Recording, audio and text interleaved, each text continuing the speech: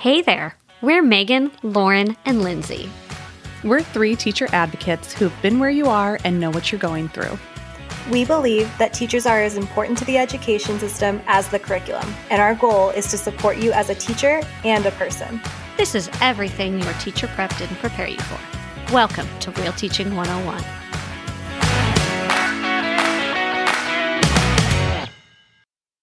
Hello, friends. Welcome to Real Teaching 101. This is Megan. This week, I'm joined by only Lauren. Hi.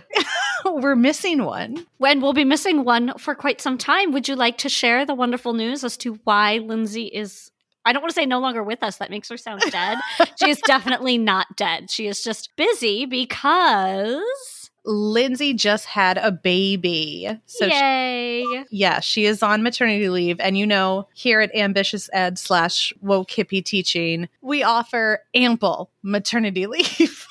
As long as she wants it, she can be gone. Exactly. So you'll probably only be hearing from Lauren and myself for some time. But Lindsay, if you're listening, we're sending you all the good vibes and we'll probably speak on your behalf and just be like, yeah, she'd absolutely agree with us on these things. Yeah, I think that's a fair assessment that we can say. Now, I'm going to change the subject real quick because I have a major clarification from our grading episode. Oh, okay. What's that? Animaniacs, the original episodes, are in fact on Hulu. Good. Okay, I thought so. Oh, I'm so glad. I am as well because it is something that my daughter and I have decided to watch repeatedly. We spent like 3.5 hours watching the original episodes the other day, and it was complete and utter magic. So I thought I would clear up any misconceptions about my Animaniacs love and or knowledge by starting the episode as such. Well, I hope all that does is motivate people to go and watch it. You said it's Hulu, yes? Yes, I did. Okay, this is not an ad, but I'd be totally down for being sponsored by Animaniacs on Hulu. As would I, and in case I need to run around the Warner movie lot, I don't live very far from it, so bring it on, Yakko, Wacko, and Dot.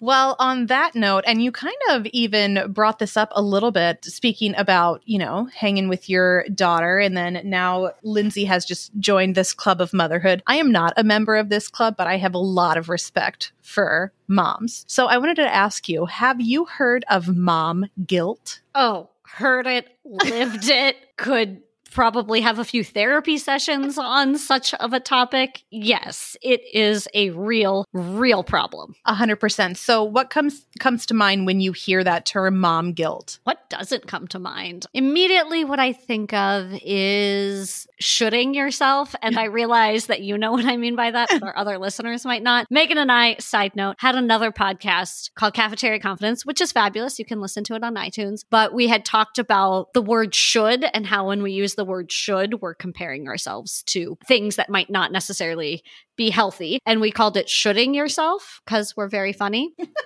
And so when I think of mom guilt, I think of the shoulds. Mm-hmm. Should I have done something different? Should I be doing more for you? And what I often think about sometimes is, what am I doing now that will lead you to talk about when you have a therapist as an older person, and what horrendous damage am I doing by watching Animaniacs with you for 4 hours?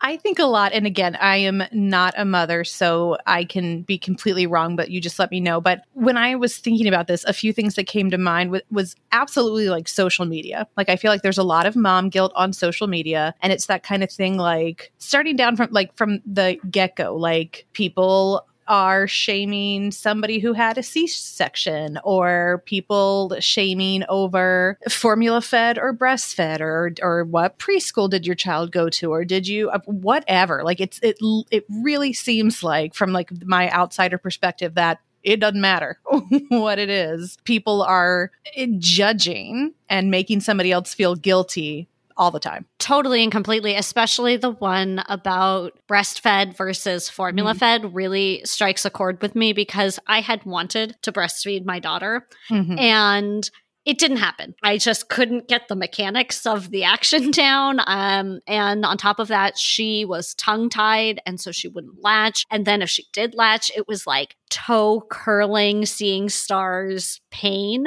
Ooh. And I went to all sorts of different specialists and did all of the things and still felt like I was letting my child down because, dare I say, I formula fed her. I mean, I ended up pumping for like a month, round the clock. It was like I was a cow and I just felt so icky, but I held on to it because I had to breastfeed. Breast is best. But when I finally let go of that idea and like got some sleep and realized my kid needs to eat, and so I have to put my pride aside, things got a little better. And then it became, and I kid you not, the difference between European formula and American formula. So if you give your child American formula is like, quote, giving them McDonald's.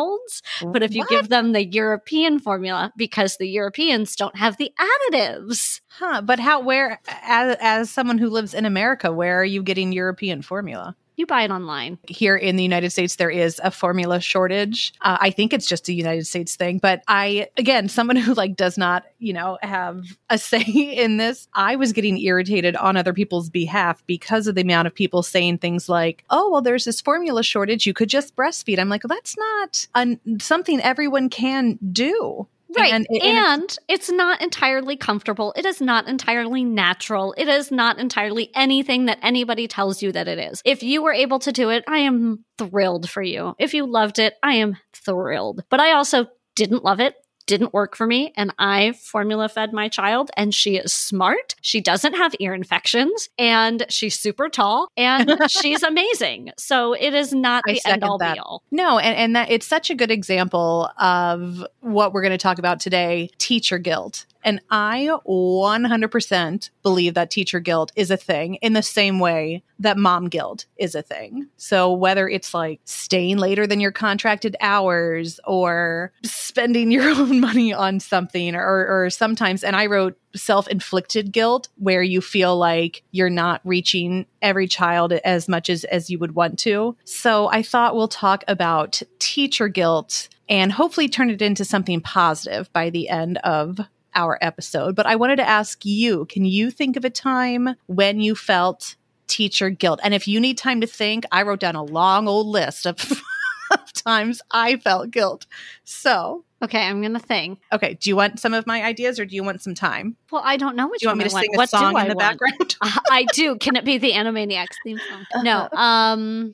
Teacher guilt. The one thing after the interlude of thinking that comes to mind, and I'm sure there's a long list as you share yours, is not going to events on the weekend, like the fairs or the school plays or the talent shows or whatever else happens after hours, because gosh darn it, it is after hours and I don't want to sit through that. I actually wrote that down. That's funny that you said that. So unpaid hours. And I think people have a misconception when they're like, oh, like we do like trunk or treat, breakfast with Santa, things like that. And I think people are like, oh, well, those are fun things. And they are. Don't get me wrong. You're absolutely right. They're fun. I don't at all mind decorating my car and handing out candy to the kids. But I think something that people don't get is like, we're still on that entire time. Like you are still representing the school. It is still mini conferences. Every time a parent comes up to you, you're still taking pictures with everybody. And so it is still like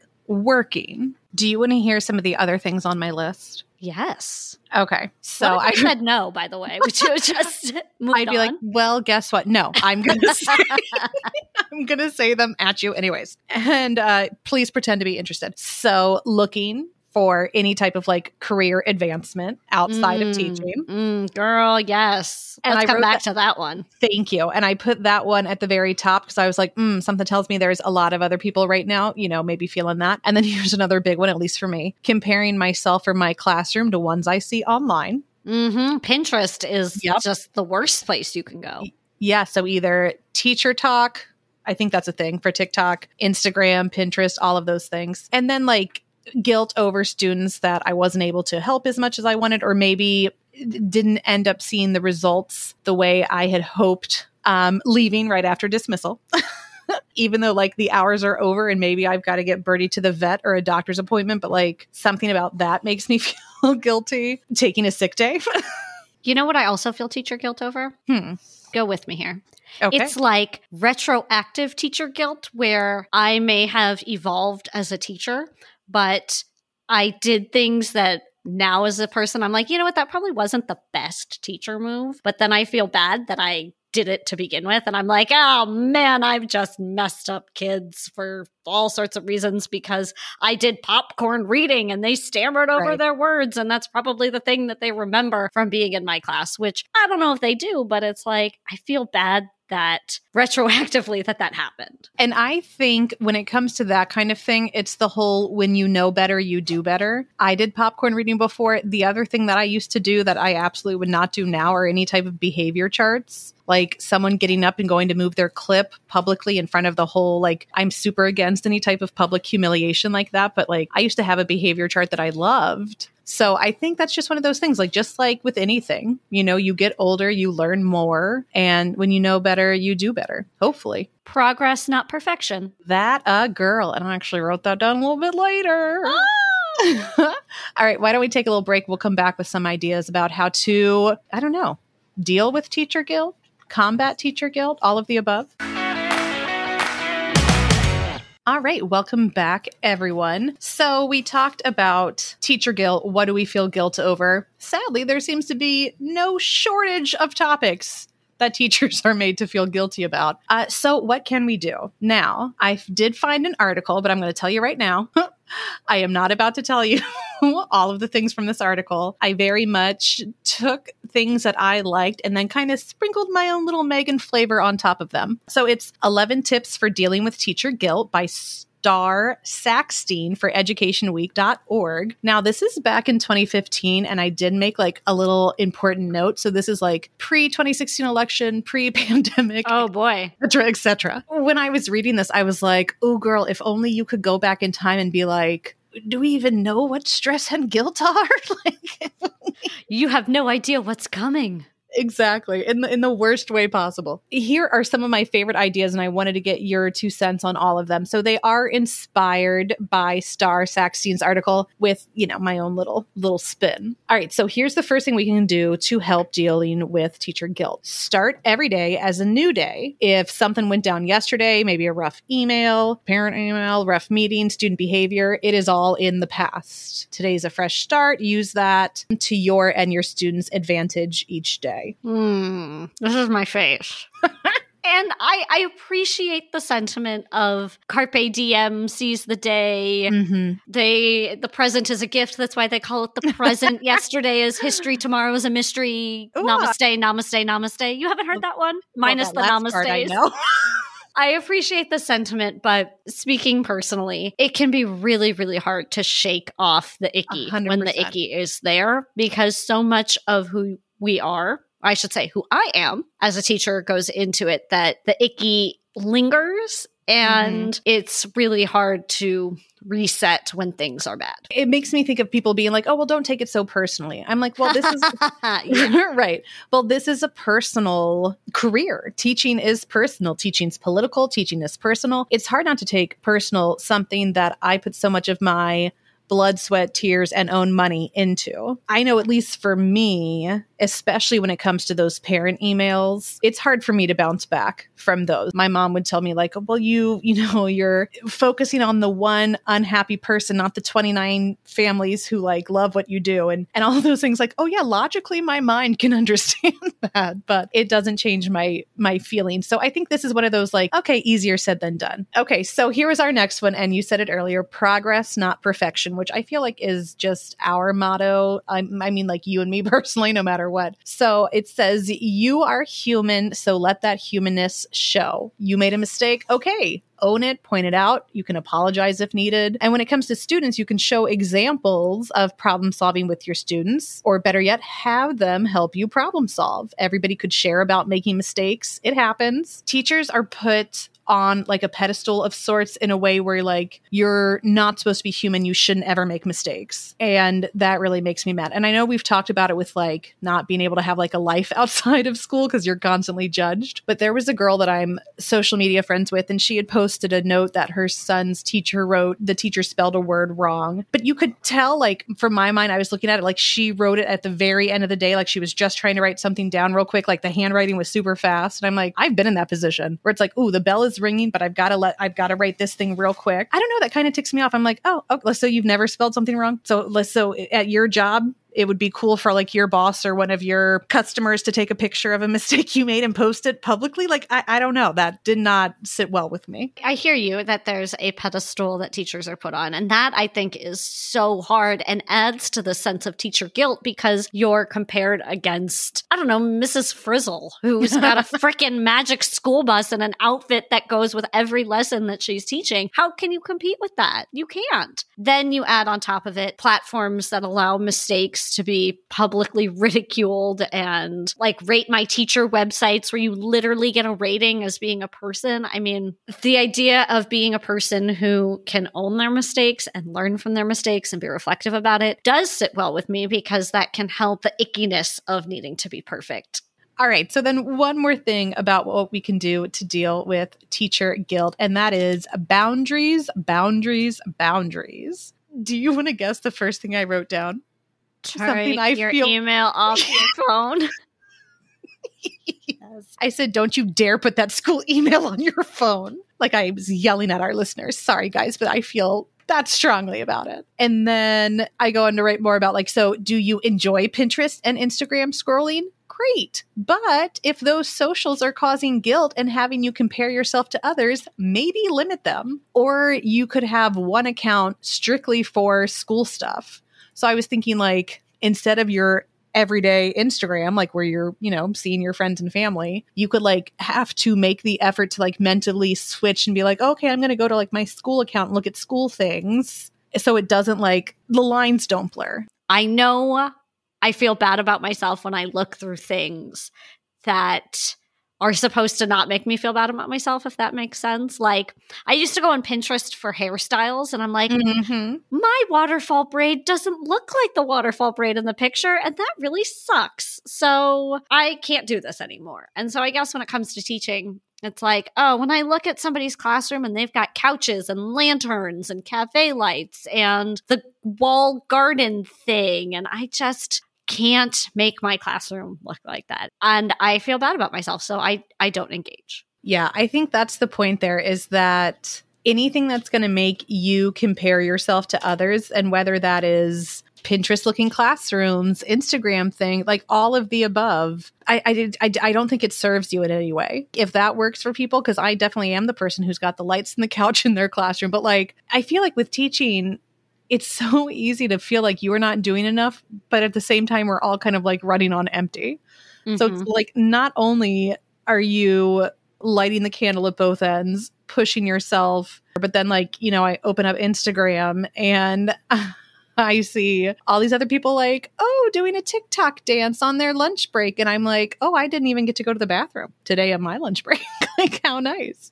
You know what also really stinks about what it is in this boundaries section that we're in is how much teachers are recognized for breaking boundaries. 100%. How much you get the proverbial gold star because you stayed late and you worked extra, and that you're here early doing all of the extra things, and that you do the extra craft. And it's like, I kind of feel bad when sometimes I say, do I have to be here? Because you know what it is? This is what it is. You're going to laugh at me. It is pieces of flair from Office Space. You know the scene that I'm talking about? Yes. Where the other guy is pointed out for having extra flair, and Jennifer Aniston is like, but I have the exact same thing that you told me that I need to have. Like, if I'm supposed to have more, make that the thing that I'm supposed to have. But I hate this idea that somebody gets rewarded for doing more, for overextending themselves, when really we should be saying, pause. Don't do all of those extra things. Have a life, get some sleep, take time for yourself, and all of the other stuff you can do if you so desire, but there's no pressure, and you shouldn't be rewarded for not doing those things. Or you shouldn't be punished, I should say, for not doing the things that are extra to begin with. Well, and even on the flip side, it's not like people get rewarded for those extra things. Like, it's not like I ever got paid extra for being the first car in the parking lot and the last car to leave at the end of the day. Like, you nailed it where it comes to teachers, I don't know, maybe are not expected to have any type of boundary. Or like when I have a parent stop me at Target on a Saturday morning and all I was trying to do was get a birthday card and I'm stuck in there for 45 minutes listening to this dad tell me about his child's speech. Sir, I am not even awake. I haven't finished my coffee. I legit just put a hoodie on and like hopped out of bed. Now, do you put out the vibe when you do that of like, do not talk to me? Don't talk to me. So much so that like I will wear headphones. But people don't care. They're just in there. There's no music. They're just in there. Exactly. It's just me trying not to talk to anybody. But okay, why don't we take a break? We'll come back with some anti-PD tips.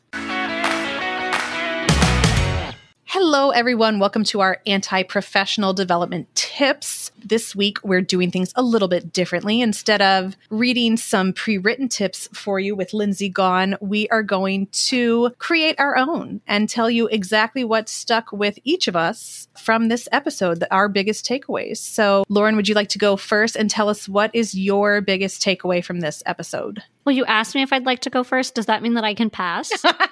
Sure, you want me to go first? I would love for you to come back to me. All right. I don't think this is going to be any great shock to anyone, but I think my biggest takeaway from this would be, can I say more than one? Well, I guess we're creating the rules as we go, so sure. Do whatever we want. Would be having that personal life. Like, you deserve to have all of those things. Teaching is your career. It's not your entire life. So enforcing those boundaries, not putting your email on your phone. Please don't make me yell it at you people. Leaving at a decent time, feeling fresh and relaxed and healthy and like you're fulfilled in all of those other parts. You are more than a teacher. It is not your identity. All right. This one will come as no shock to you because you know me.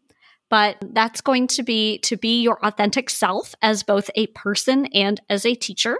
When you come from this place of who you are as your essence, everything falls into line and you can do more if you feel like it. And you can very easily say, you know what? That more is not for me, that kind of boundary idea. And you stop shoulding yourself because you're no longer needing to compare yourself to what everybody else has done because the shoulds are not there.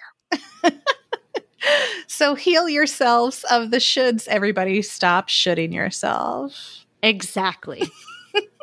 Well, there you have our 2 anti-professional tips for this week. Anti-professional tips? What did I say? Anti-professional. We want them to be as professional as possible. You're going to make me feel like I'm shitting myself again. There you have our 2 anti-PD tips. Now I'm totally gone. For the week, we will see you next class. Before you leave us today, know that you're appreciated and we know you're doing everything you can. Let's stay in touch. Follow us on Instagram or Twitter at RealTeaching101 or email us at realteaching101@gmail.com. This podcast is produced by Ambitious Ed. Thanks for listening today, and we'll see you next class.